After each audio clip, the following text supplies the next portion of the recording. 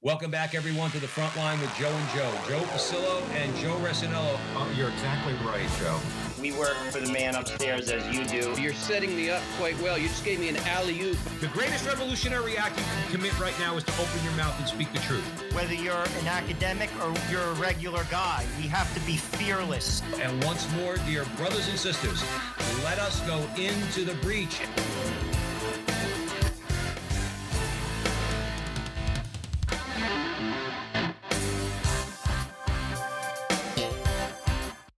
Hello again, Veritas family, and once again, let us go into the breach. This is Joe Resinello with the front line, and today we have a very special guest, Sister Alicia Torres. She's actually from Hartford, Connecticut, but now she's living in Chicago, the great city of. We're going to be talking about the National Eucharistic Revival. For those who may not know who Sister Alicia is, I'm going to give you a quick bio. She is a member of the Franciscans of the Eucharist. She works at the Mission of Our Lady of the Angels on Chicago's West Side and serves as a religious teacher in the inner city. Her writings have appeared in First Things, Catholic News Services, and The Living City. Sister, welcome to the front line. Thanks for having me, Joe. It's great to be here. Sister, could you please begin with the prayer? Sure. In the name of the Father, and of the Son, and of the Holy Spirit. Amen.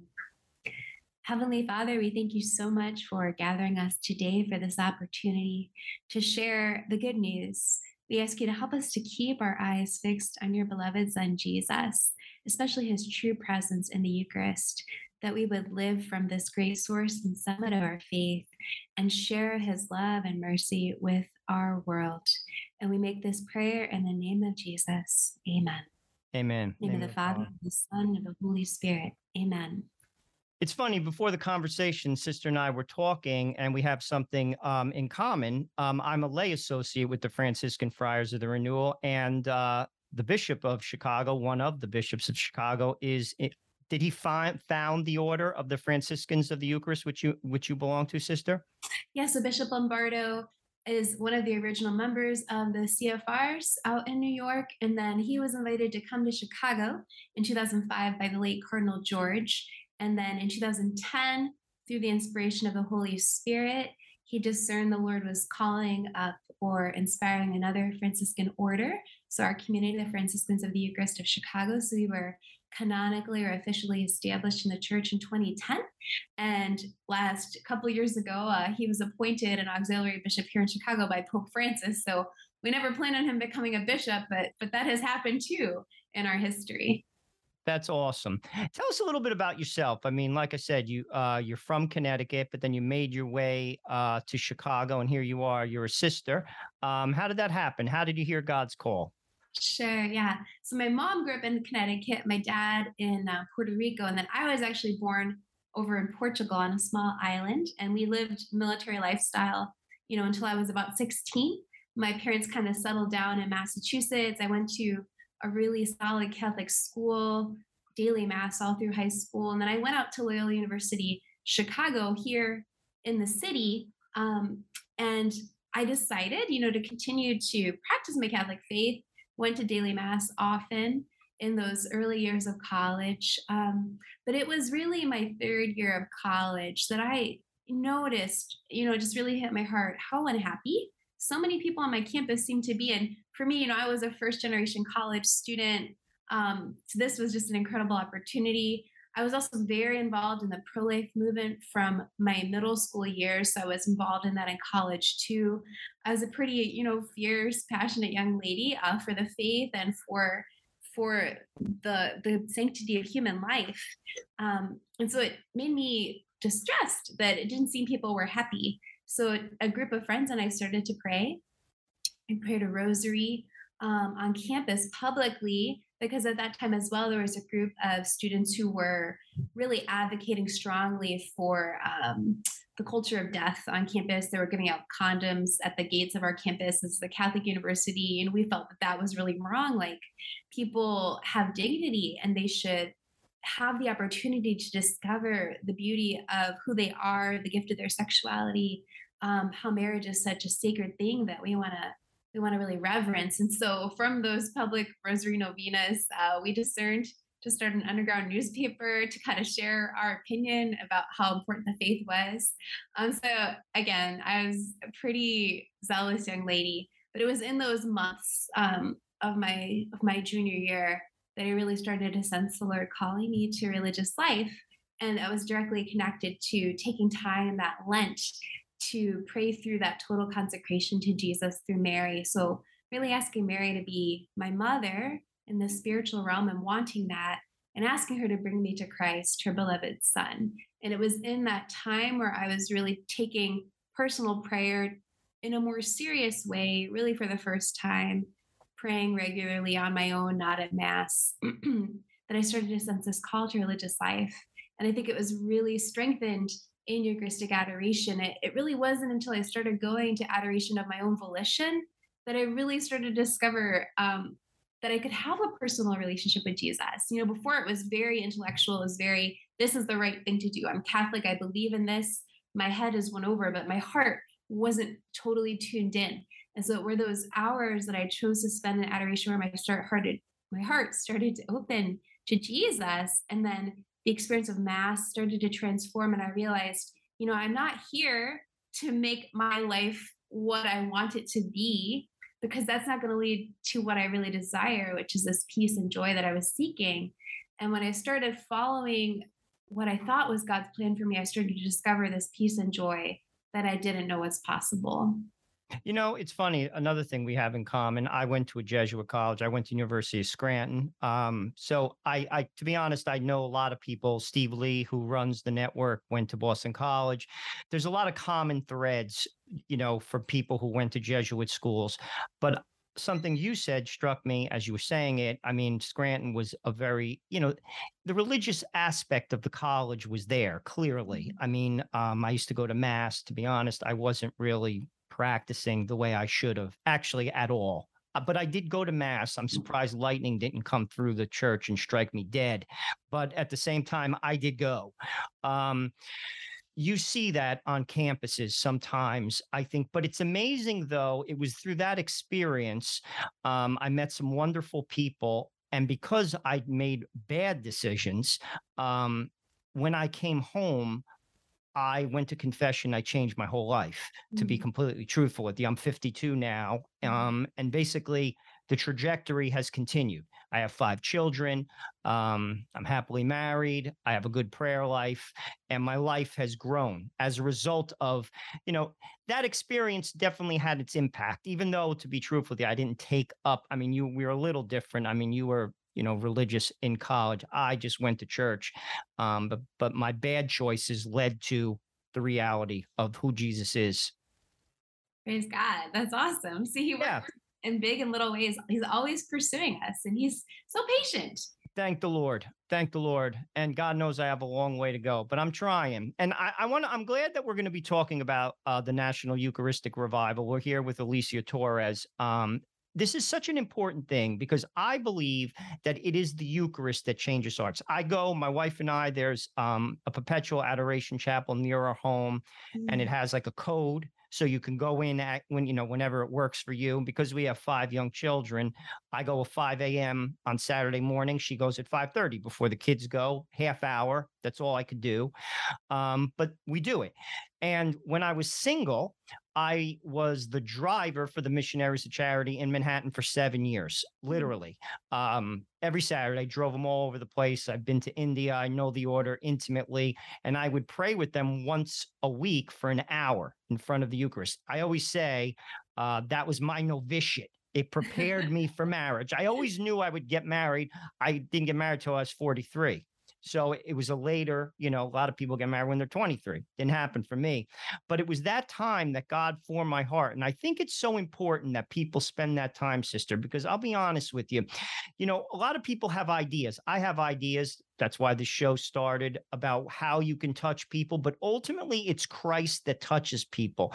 And I always say this: if people just sat in front of Jesus in the Eucharist and said this, even if they didn't believe in him, just said, Jesus, I don't believe in you there, but I want to. Help me.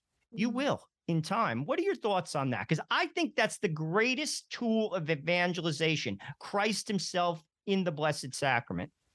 Right. Well, I mean, we know the Eucharist is Jesus, right? And it's his true and abiding presence until the end of time. So, how do we kind of cultivate an environment where people are open to taking that step? Right. It's those steps that lead toward that moment where they're in his presence and our own witness, like our joy, our story told in a way that invites people in. And remembering like how merciful God has been to us. I think also extending that same mercy, because I think a lot of people feel like the things that have happened in my life, the choices I've made, or the things that have happened to me, I just can't, God's not for me. Like, I can't be forgiven. I can't be healed. My life is too much of a mess. And I think that if we can find healthy and holy ways to share, well, my life has been and remains a mess. The Lord loves me and I love him. And my life is different. And that's what it is. It's like, just like sometimes, I mean, there's got to be days, Joe, where you're like, I don't really feel the love for my wife right now, right? But you choose to love her. And that's the same in our relationship with God. Sometimes we don't feel the love. You're like, where is the love? Well, it's there. We just don't feel it. That's when we make a choice. And I think many of us are not at that point of conviction. And I think that that's why this revival is so critical and well timed is we're in a crisis of faith and devotion, and Jesus is the only response to that. Oh, I agree with you 100%. Tell us about the revival itself. I know you guys have like a strategic plan, 3-year plan. Tell us a little bit about it and how can people get involved? Absolutely. Yeah, the National Eucharistic Revival was truly an inspiration of the Holy Spirit. Currently, Bishop Andrew Cousins is the chairman of the Committee for Evangelization and Catechesis, which is the group at the USCCB, the Bishops' Conference, that's promoting and spearheading the revival in addition to the whole conference. Right before Bishop Cousins, Bishop Robert Barron, who's so well known for the Word on Fire work that he has done, was the chairman, and his outgoing recommendation, because during his time, he was really helping highlight the disaffiliation, how many people were leaving the church. His recommendation was, let's do Eucharistic revival. Bishop Cousins came into that role, and of course, the pandemic hit soon thereafter. So there has been a desire of the bishops for a number of years here to have a Eucharistic revival, but it's been a little waylaid because of the pandemic. Thanks be to God, we're in a position now where this can move forward. So in addition to responding to that crisis statistic that, many engaged Catholics are aware of to some degree, the Pew study of 2019 stating 70% of Catholics don't believe in the real presence of Jesus in the Eucharist. But some really helpful nuancing to that statistic, I think, opens a very big pathway of hope.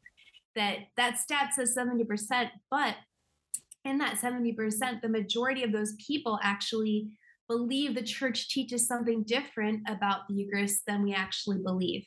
Majority of that 70% believes that the Catholic Church teaches the Eucharist is only a symbol. So we have a lot of opportunity here. A minority of people are outright rejectors. We don't have a majority of rejectors of church teaching. The majority of people who don't believe actually don't know or understand the teaching. So there's a lot of hope, I think, and opportunity. And that's why I'm so excited about the Eucharistic revival. So we started the revival. It kicked off this past Corpus Christi, this past June 2022. Many dioceses around the country hosted diocesan level Eucharistic processions in their streets with special masses and public adoration. Some dioceses, like Indianapolis, they had an opportunity for service right after the procession. They bagged food for local food pantries. So connecting that Eucharistic faith with how do we then live our lives? And that's kind of like the overarching movement of the revival, is having a moment or multiple moments where we can have people experience healing in the presence of our Lord, experience conversion in the presence of our Lord, experience formation. What is it that we really believe? And then experience a deepening unity as the body of Christ so that we can go out on mission, which has been always the church's call. Like, as baptized people, our baptismal vocation is to be on the missionary journey with Christ. Like, we share in his mission, which is the salvation of souls. We don't usually use that phrase these days, but that is the purpose of the church, to get people to heaven. And so the Eucharistic revival is this refocusing on the first thing, which is the real presence of Christ in the Eucharist, and then helping from that point of intersection, like that's where time and eternity intersect, the Eucharist, Jesus, in the Mass, right? Where we relive in an unbloody way the sacrifice of Christ on Calvary, the glory of the resurrection, that paschal mystery becomes present to us at every Mass. And it's so hard to tap into that profound, mysterious, but real reality. And then we have Jesus comes to us, wants to nourish us in Eucharistic communion, and then send us out on this mission every time. So it's this ebb and flow, going to the Mass and going from the Mass, flowing to and from this Eucharistic lifestyle that the Lord wants for us to live. And that's at the heart of this revival, is this renewal in faith and devotion, so that the church can respond to the great needs of our time, but in very intimate communion with Jesus in the Eucharist. Sister, you said so much there, and we could break it down. For those who may have just joined us, we're Sister Alicia Torres. We're with her. We're talking about the National Eucharistic Revival. It's so good to see your young person. It's a new order, and you pray. Do you guys go to adoration every day? We do. Huge. And so many orders are doing that. You know, a lot of times people focus on what's going on in the church. There's some craziness, but I'll be truthful with you. I see you, and it gives me hope.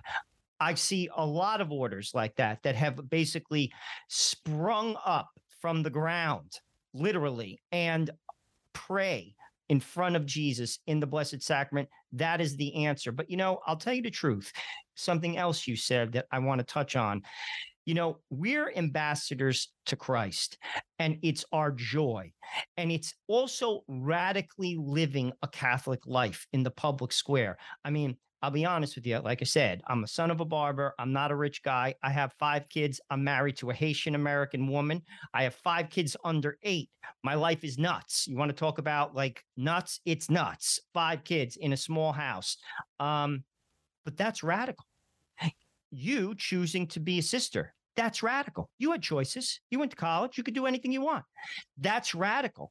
We have to say yes. And there's a big difference to intellectually understanding who Jesus is. Anyone could read a book, but knowing him and actually following him. Like he said, follow me. That's what discipleship means.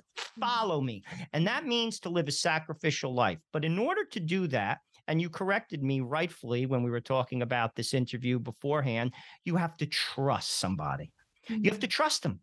And basically, for there to be trust, there must be love. Talk about that, because I think that's the key.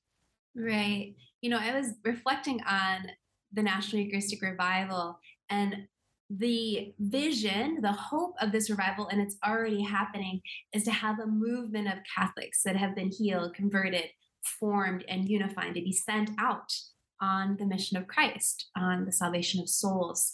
And in order for any of that to happen, there has to be love, there has to be an encounter.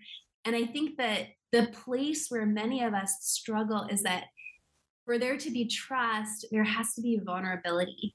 And I think many people have had, perhaps every person has had some sort of experience in their life where it causes them to set some sort of boundary or some sort of guard over their heart because they're afraid of getting hurt.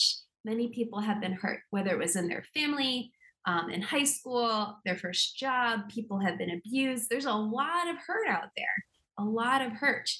And if we don't know that Jesus is the source of hope and healing, then the next steps are going to be really hard and intimacy with him. Because if I'm nervous about being intimate with a person, if I'm nervous about being vulnerable with another human being, that's going to transfer to my relationship with the Lord.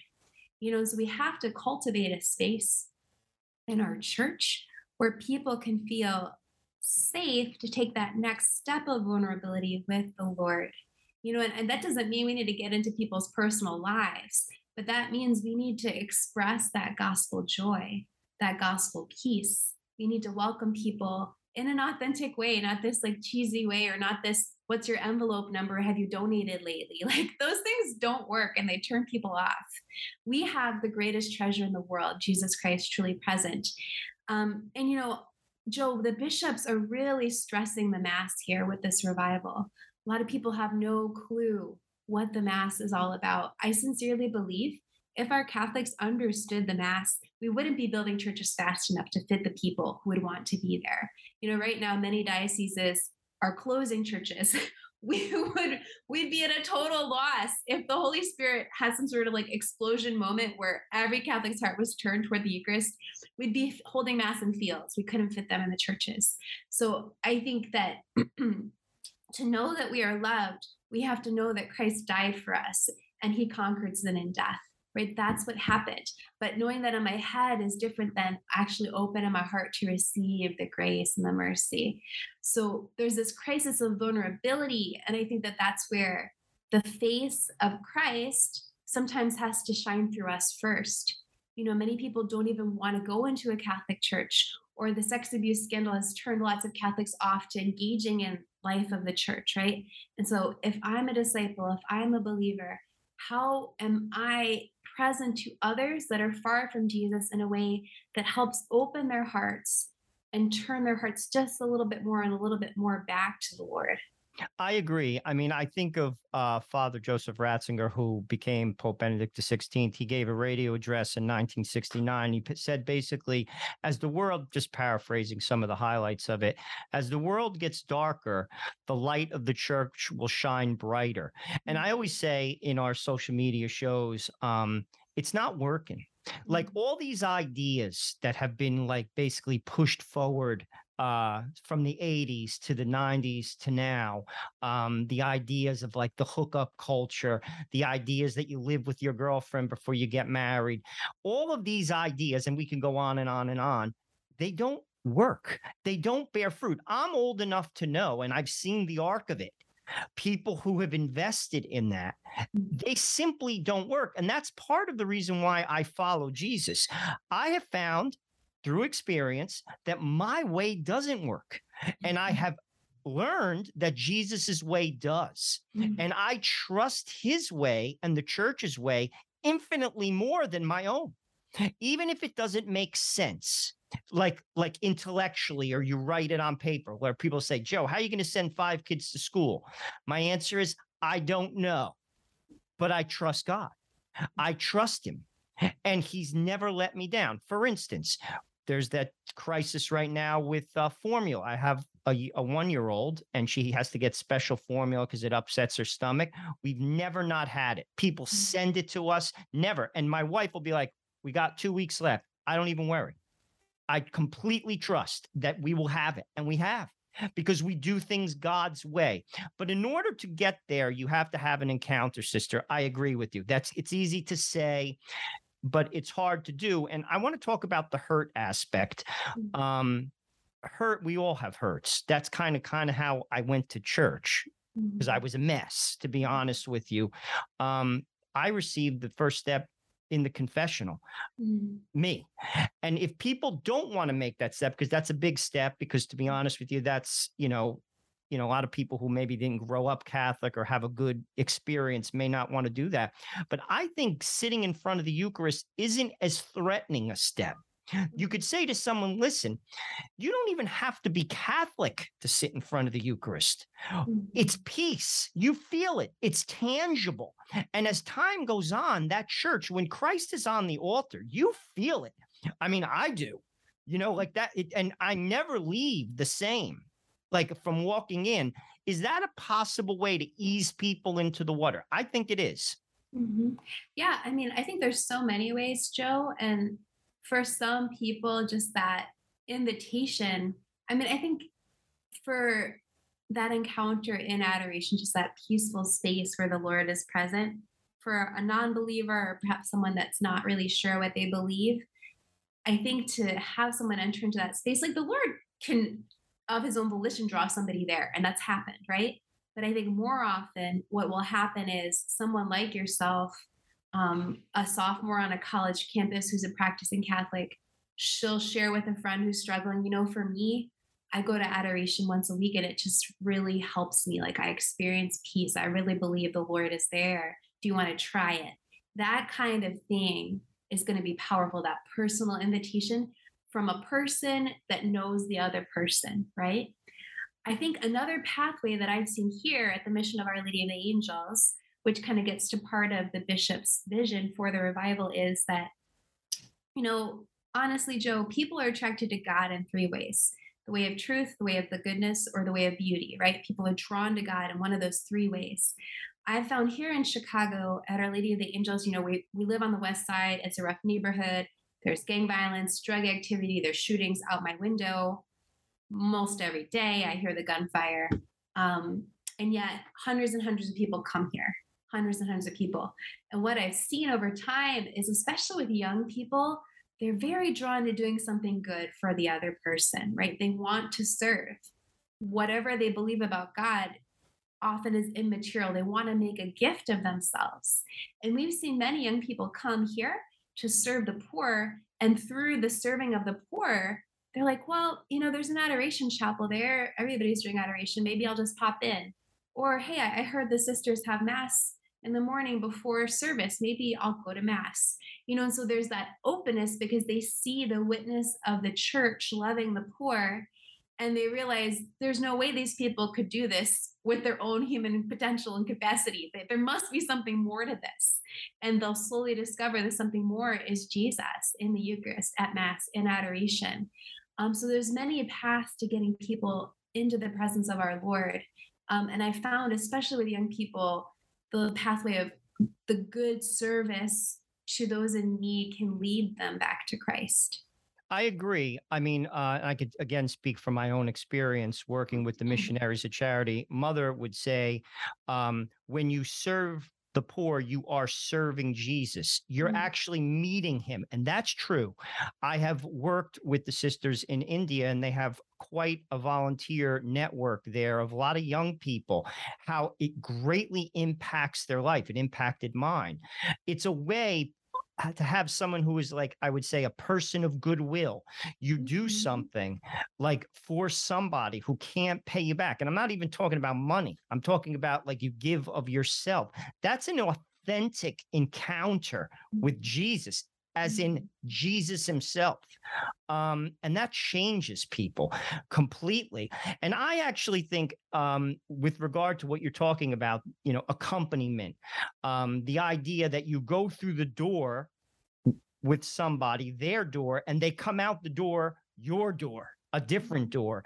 And I've seen this with the missionaries of charity, hardened people. And I mean, like, went to jail, like, hardened.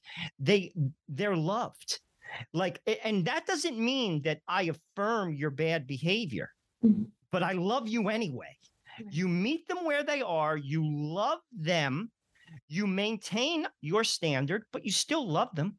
And ultimately, people respond to that. And that sparks, I think, a change. Sister, we have a minute and then we'll go to the break. Your response to that. No, I absolutely agree with you, Joe. And that's like the loving gaze of the Father, right? And Jesus said, if you've seen me, you've seen the Father. So Jesus reveals God the Father to us.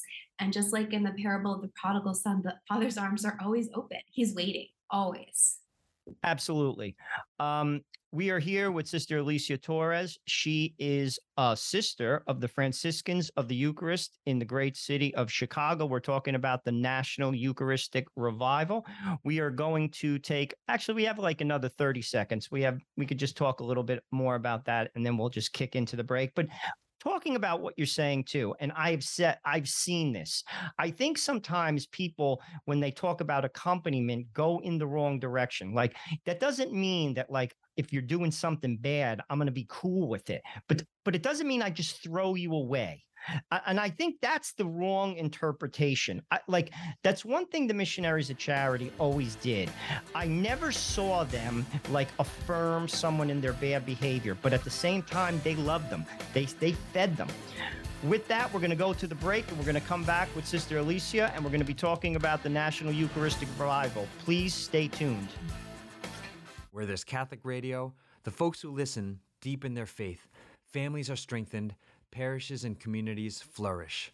So, let people know you're listening to Veritas, tell your friends to tune in, and let's make an impact here for Jesus and his church. This is Steve Lee for Veritas Catholic Network. Welcome back, Veritas family, to the front line with Joe Ressinel. We're here with Alicia Torres, and she is discussing the National Eucharistic Revival. Talk about accompaniment, sister. I think it's a misunderstood phrase that gets thrown around, and talk about it, how it's utilized effectively. Right. Well, I think, all we have to do, Joe, very simply, is to look at the witness and example of Jesus in his own life, right?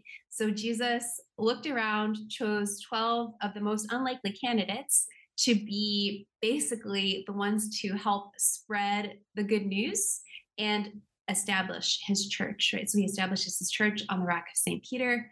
Everyone knows from the gospel that Peter denied him 3 times. So people wonder, wow, if that guy can make it and be the first pope, maybe there's hope for me. But what did Jesus do?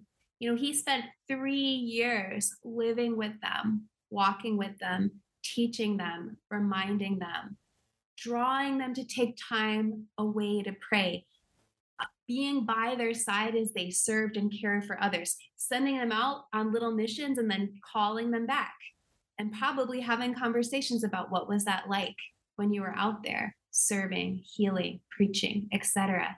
So Jesus gives us the blueprint for what it means to accompany. And when we accompany, our mission is the same one as Jesus's mission. It's to help people enter into a gospel lifestyle, right? And what's the very first words we hear, I believe, at the beginning of Mark's gospel is repent and believe. Is that what John the Baptist says, right? Repent and believe. And that's what the gospel is all about, is turning away from what I thought was right, what I want to do, and turning towards Jesus's plan for my life, which is full of hope, peace, and joy. And it's hard to do that if I haven't seen it happen. And that's where the witness comes in. 100%. I think of the rosary, the joyful mysteries. What did Mary do? She receives Jesus in the Annunciation. What does she then do in the Visitation? She goes out. What does she do? It's a simple act. She takes care of her cousin. It's simple. You see, I think sometimes we make it bigger than it has to be. It's simple, a simple gesture. She receives something and she gives something away, herself. That's what I think we have to keep in mind. We can't give what we don't have. If you ask me for $1 million, I don't have it. I can't give you what I don't have. But what I can give you is myself. And that's where I think prayer and the sacraments come in. You have to go to the fountain. We hear this in the Mass, the source and summit of all holiness. It's said in every Mass. That's Christ. We receive him in a state of grace. From there, we give him away. But we can't do it. And you talked about that, particularly in your work. And to be honest, I've never been to the west side of Chicago. I've been to the south side. I went to a baseball game there. I took the train one day, and that wasn't a picnic either. But at the same time, I can imagine what you're dealing with. I go up to the Bronx. I've been into some pretty crazy places with the MC's projects and you can't do that without God. You can't live a life. You can't be chaste without God. You can't do that. And God is real. And that's why the Eucharist, which is called viaticum, food for the journey, you receive him and then you give him away. But if you don't receive, you're not going to give anything because you don't have nothing to give, sister. Yeah. You know what I mean? I think sometimes we think differently, as far as how we're going to go about this. Under it all is prayer.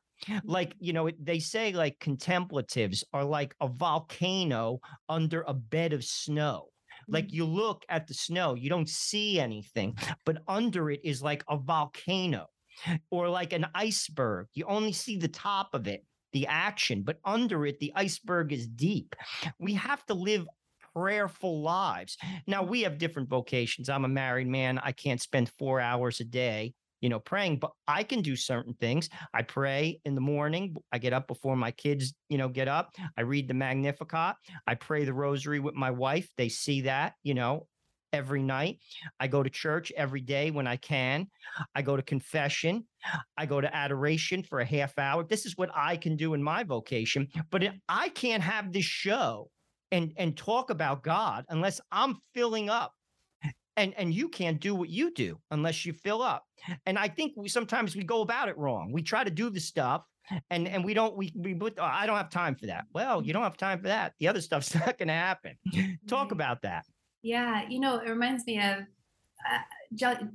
Pope St. John Paul II was quoted to say something to the effect of, in order to do, we must first be in the presence of our Lord in the Eucharist. And when you think about it, Joe, I don't think it's a secret that our entire culture is experiencing identity crisis.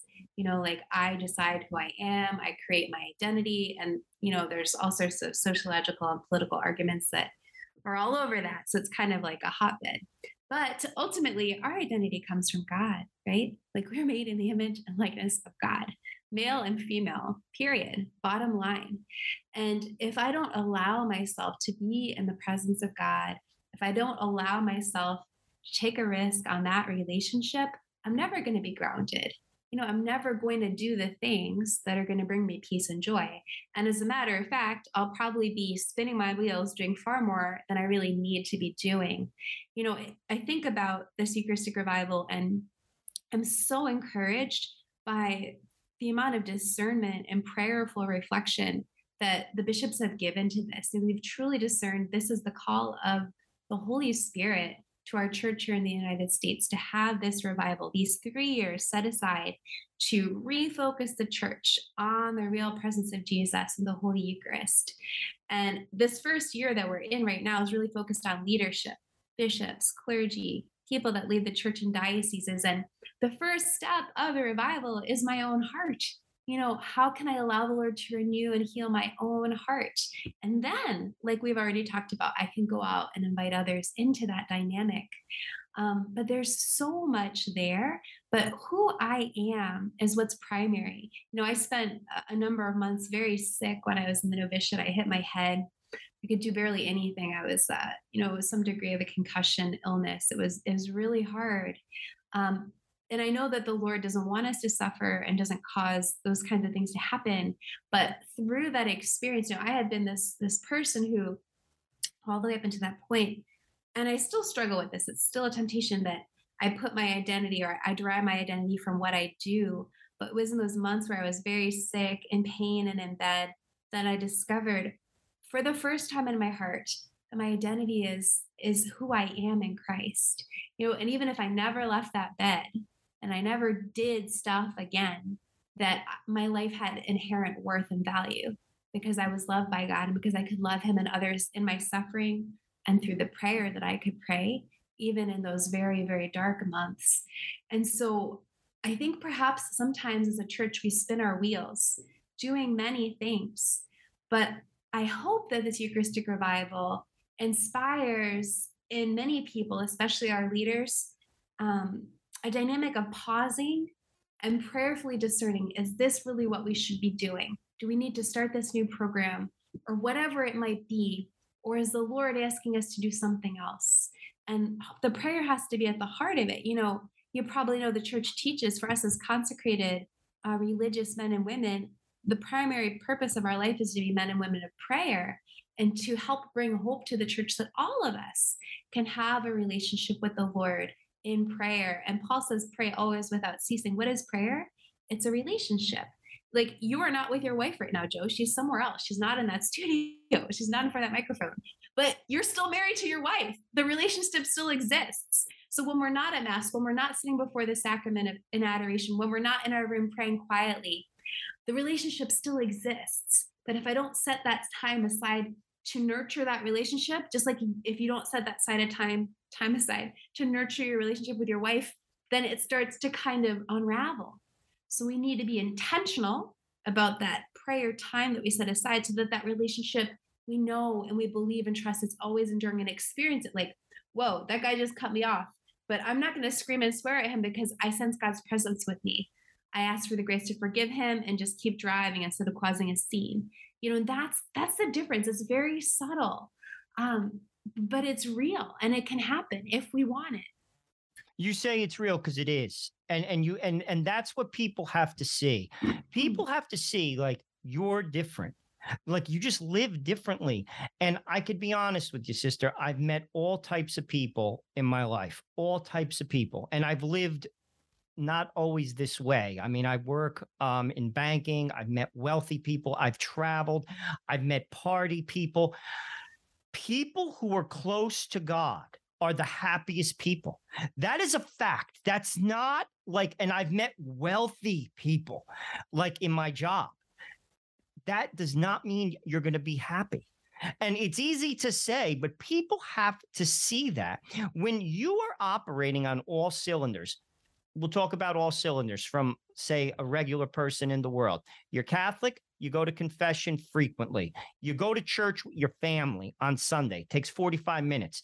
A confession takes 5 minutes. You go frequently. You pray the rosary, start out with a decade.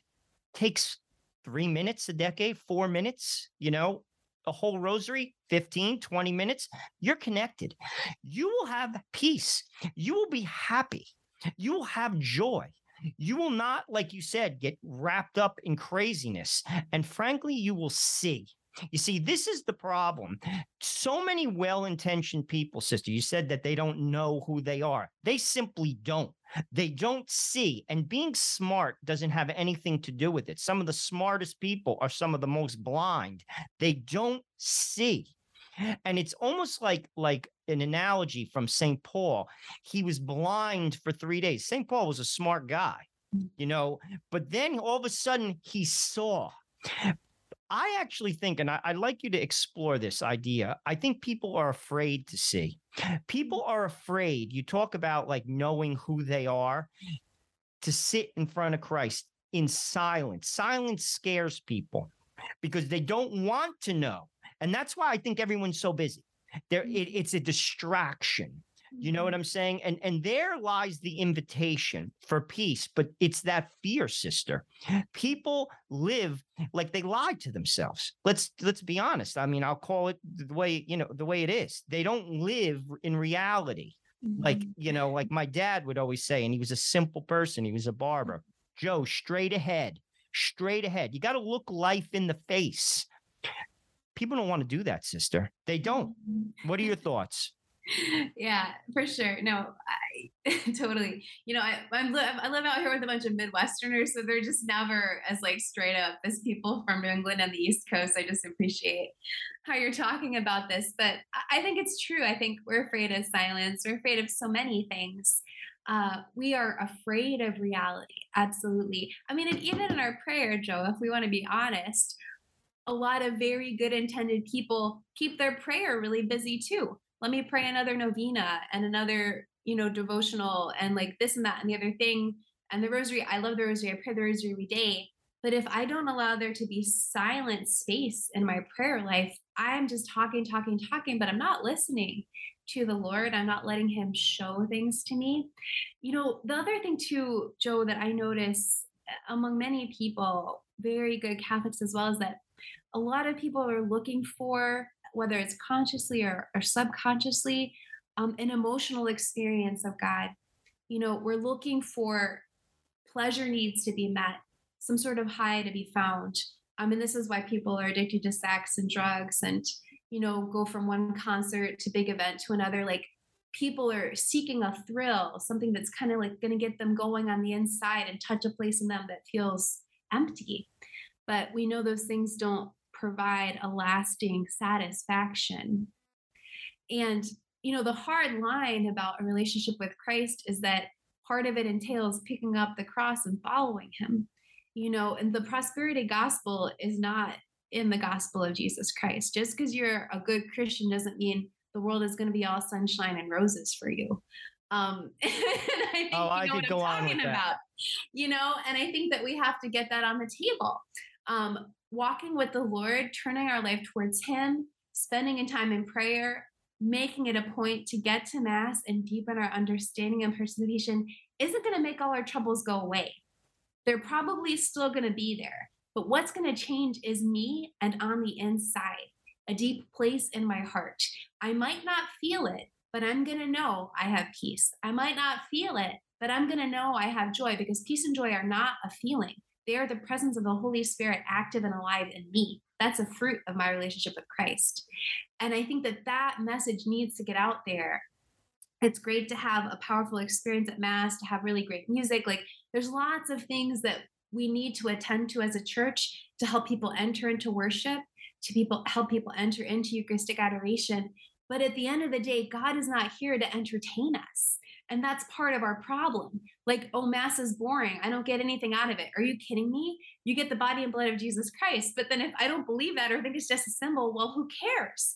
You know, we live in an entertainment era. I mean, even as a school teacher, like, you know, these kids come and they want to be entertained because they're entertained everywhere else. Well, that's not the purpose of education. I'm not here to be your circus show. You know what I mean? No, I get it. And so that's kind of one of the elephants in our living room, is that the purpose of life is not to be entertained. The purpose of life is to love and to be loved. Love is not always entertaining, but love is patient and kind. It bears with one another, and it gives of itself to the point of death, as Christ shows us on the cross, that what comes after death is new life. And that's what people are really seeking, right? Well, love costs, sister. And I think that's where, you know, what people don't want to go. You know, sadly, I think our American culture lives on the surface. Love costs. That's why we contracept.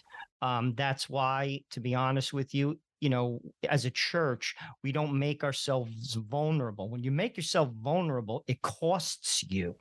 It costs you. And I have found, again, this is me in my life, when you make yourself vulnerable for God, you always will bear fruit. God lives in the space of vulnerability.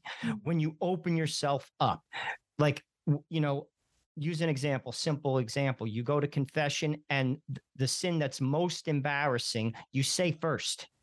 You make it a point. I'm going to say this first, and I don't want to say it, but I'm going to say it anyway. And I'm going to bear myself completely.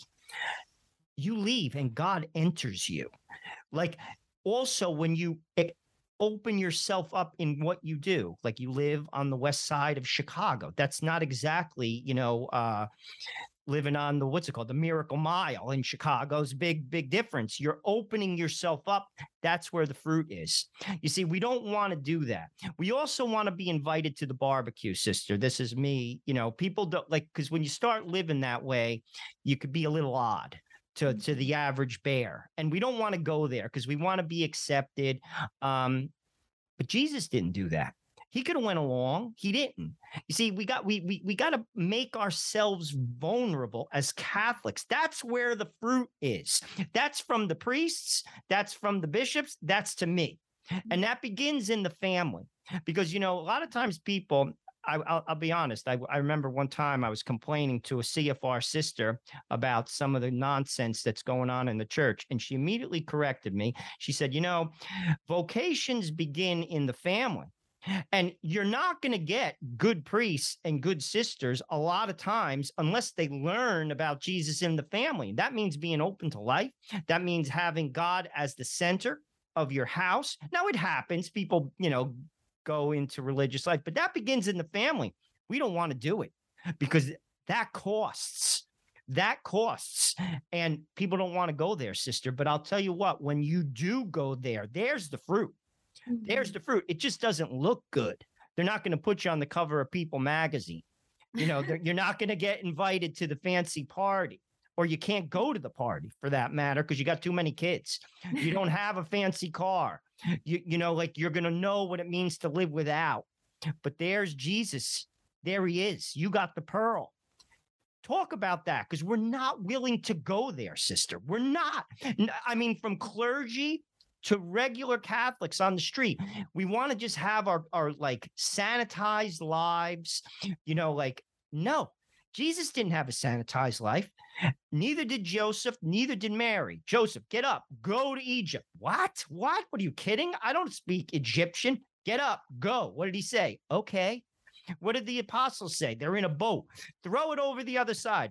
Listen, you're a carpenter. I'm a fisherman. I know what I'm doing. No, they said, all right. Well, that's what we got to do. We don't want to do it. Talk about the need for that, because there's the fruit. It's on the other side of the boat, even though it doesn't make sense. Mm-hmm. Yeah, what you're saying makes me think of Jesus and his own vulnerability, right? So we read in Philippians that basically he exchanges everything of his divinity to condescend to come down among us. So we know Jesus is fully God and fully man. The church teaches that, we believe that, right? That he takes on a human nature, the second person of the Trinity, to experience our human experience alongside us in everything but sin, right? And we read that in scripture. He experienced everything that the human person experiences, but without sin. So every suffering, every challenge. So Jesus made himself vulnerable, and his humanity as an infant in the womb of his mother and the arms of his mother, needing to be cared for, to be fed, to be clean, to be changed. And then we see Jesus utterly vulnerable, stripped naked on the cross. It doesn't get any worse than that in first century Jewish world, right? That was the pits. And then that's not enough for him. He rises from the dead, destroys sin and death, and then he says, okay, let me make myself vulnerable for all of eternity. What I did at the Last Supper, that was real. That bread and wine, that becomes my body and blood, soul and divinity. And I'm going to condescend myself for all eternity by coming and transforming that bread in the hands of that priest at every Catholic Mass when he says those words that I asked him to say in memory of me. This is my body. That bread, that little piece of bread that could be crushed, burned, destroyed, becomes Jesus. This is my blood. Those drops of wine become Jesus, utterly vulnerable. You want to talk about vulnerability? I can't see how you could become more vulnerable than becoming food and drink to be consumed at the mercy of the human persons to which you entrust yourself. So there's a lot of hope, like this is like a really great, intense conversation, and I appreciate it. And I think ultimately, Joe, what you're talking about and what I'm talking about and what the bishops are talking about, this is a positive thing. And there's a lot of hard things that we've touched on today that are really hard to talk about. But bringing those things into the light and letting the light of Christ shine on them helps us to see this is not as insurmountable as we feel that it is. I think about the revival again, these 3 years. First year focused on leadership, then 2023, Corpus Christi, we're going to bring it into the parishes, have opportunities for people to come together in small groups, to have more adoration, to learn, to really learn and understand what is the Mass all about. And then moving toward that National Eucharistic Congress in 2024 in Indianapolis, where we're inviting Catholics from all over the country to gather. We're hoping for upwards of 80,000 people to come together, not in a conference setting, but more of a festival like a World Youth Day, to have large masses with tens of thousands of people to hear from not only well-known Catholic speakers who can help explain the teachings of the church, but from your average Catholic who's encountered Christ in the Eucharist, who's had their lives changed by that encounter, who are living these beautiful lives with Jesus and for Jesus. Not perfect lives, not suffer-free or sacrifice-free lives, but happy, holy lives because they know the Lord is with them. And then from that moment of that Congress being sent out on mission to the margins of our society to bring this good news, like the Lord is with us. He has never left. He's always been here. The Catholic Church has Jesus in the Eucharist. Like that's incredible. And we need to have this time to prepare to be sent out, to refocus our own hearts and our minds. But Jesus never asks anything of us that he didn't already do. And we can never be more vulnerable than Jesus. So we can take courage in that. Like the Lord is with us. This is not impossible. Well, I pray every morning for my brother who's away from the church, and I remind myself every day. Actually, I didn't this morning because I was running around because I had to go to Mass, but I will get to it. God could do anything. God could do anything. To always remember that. Like he's touched people that should not have been touched. Like we could talk about Charles de Foucault. We could talk about St. Paul. We could talk about people who should not have done what they did, but they did. And that's, I think, to never forget, to dream big, to like if it's just me, yeah, it's not going to happen, but it's not me. Like we have to, in the words of John the Baptist, I think they're some of the most important words in Scripture. I must decrease and he must increase. I think about this because when I used to teach at this one parish, I used to say, you can't fill up a cup of water if it's filled to the top with milk. You have to dump it out. It goes against the laws of physics. But the dumping of it out, as in yourself, that's hard. But we have to do it, knowing when we do, Christ will be there. And that's when anything can happen. Anything. Again, social media, there's so much talk about the craziness. One saint changes it, sister. One saint. Boom. The American church changes. The universal church changes. One person who empties themselves really takes that chance. Radical living. That's the answer. I really believe that. I think we have to radically live for God. Forget about the barbecue. I don't want to go to the barbecue. If you want me to go to the barbecue, you got to accept me as I am. If you don't, then I'm not going. I think if we do that, sister, it could change in a minute. And not even to doubt it. To not even doubt it, because it can. I really do. Honest to God. I think we put God in a box. We think, well, if we get just $1,000 or, if we do this. No, God could change everything tomorrow. He did after his resurrection. What are your thoughts about dreaming big? We got about 2 minutes, sister, because I'll be honest with you. I think this National Eucharistic Revival is dreaming big. Talk about that, because I think it can happen. Yeah, no, I absolutely believe that the fruits of this revival are literally eternal, right? The potential fruits. And, in order for the Lord to do all the good things he wants to do, the only thing that stands in the way of that is our cooperation. Like, God can do anything. He's a miracle worker. Anything, but he wants our participation. We read in Paul's letter, Paul says, I fill up in my body what is lacking in the sufferings of Christ. And there's nothing lacking in the sufferings of Christ, but Jesus wants us united with him in our sufferings. He wants our participation. The Catholic Church is not about Sister Alicia and Jesus or Joe and Jesus. It's the body of Christ. We are a community united to Christ, our divine head. Jesus founded a church. He didn't found, a club or a society or a bunch of individuals that are connected by a cool idea or a philosophy experience or experiment. It's a living organism. We are the body of Christ. The more united we are to Christ in the Eucharist, the more united we are to one another.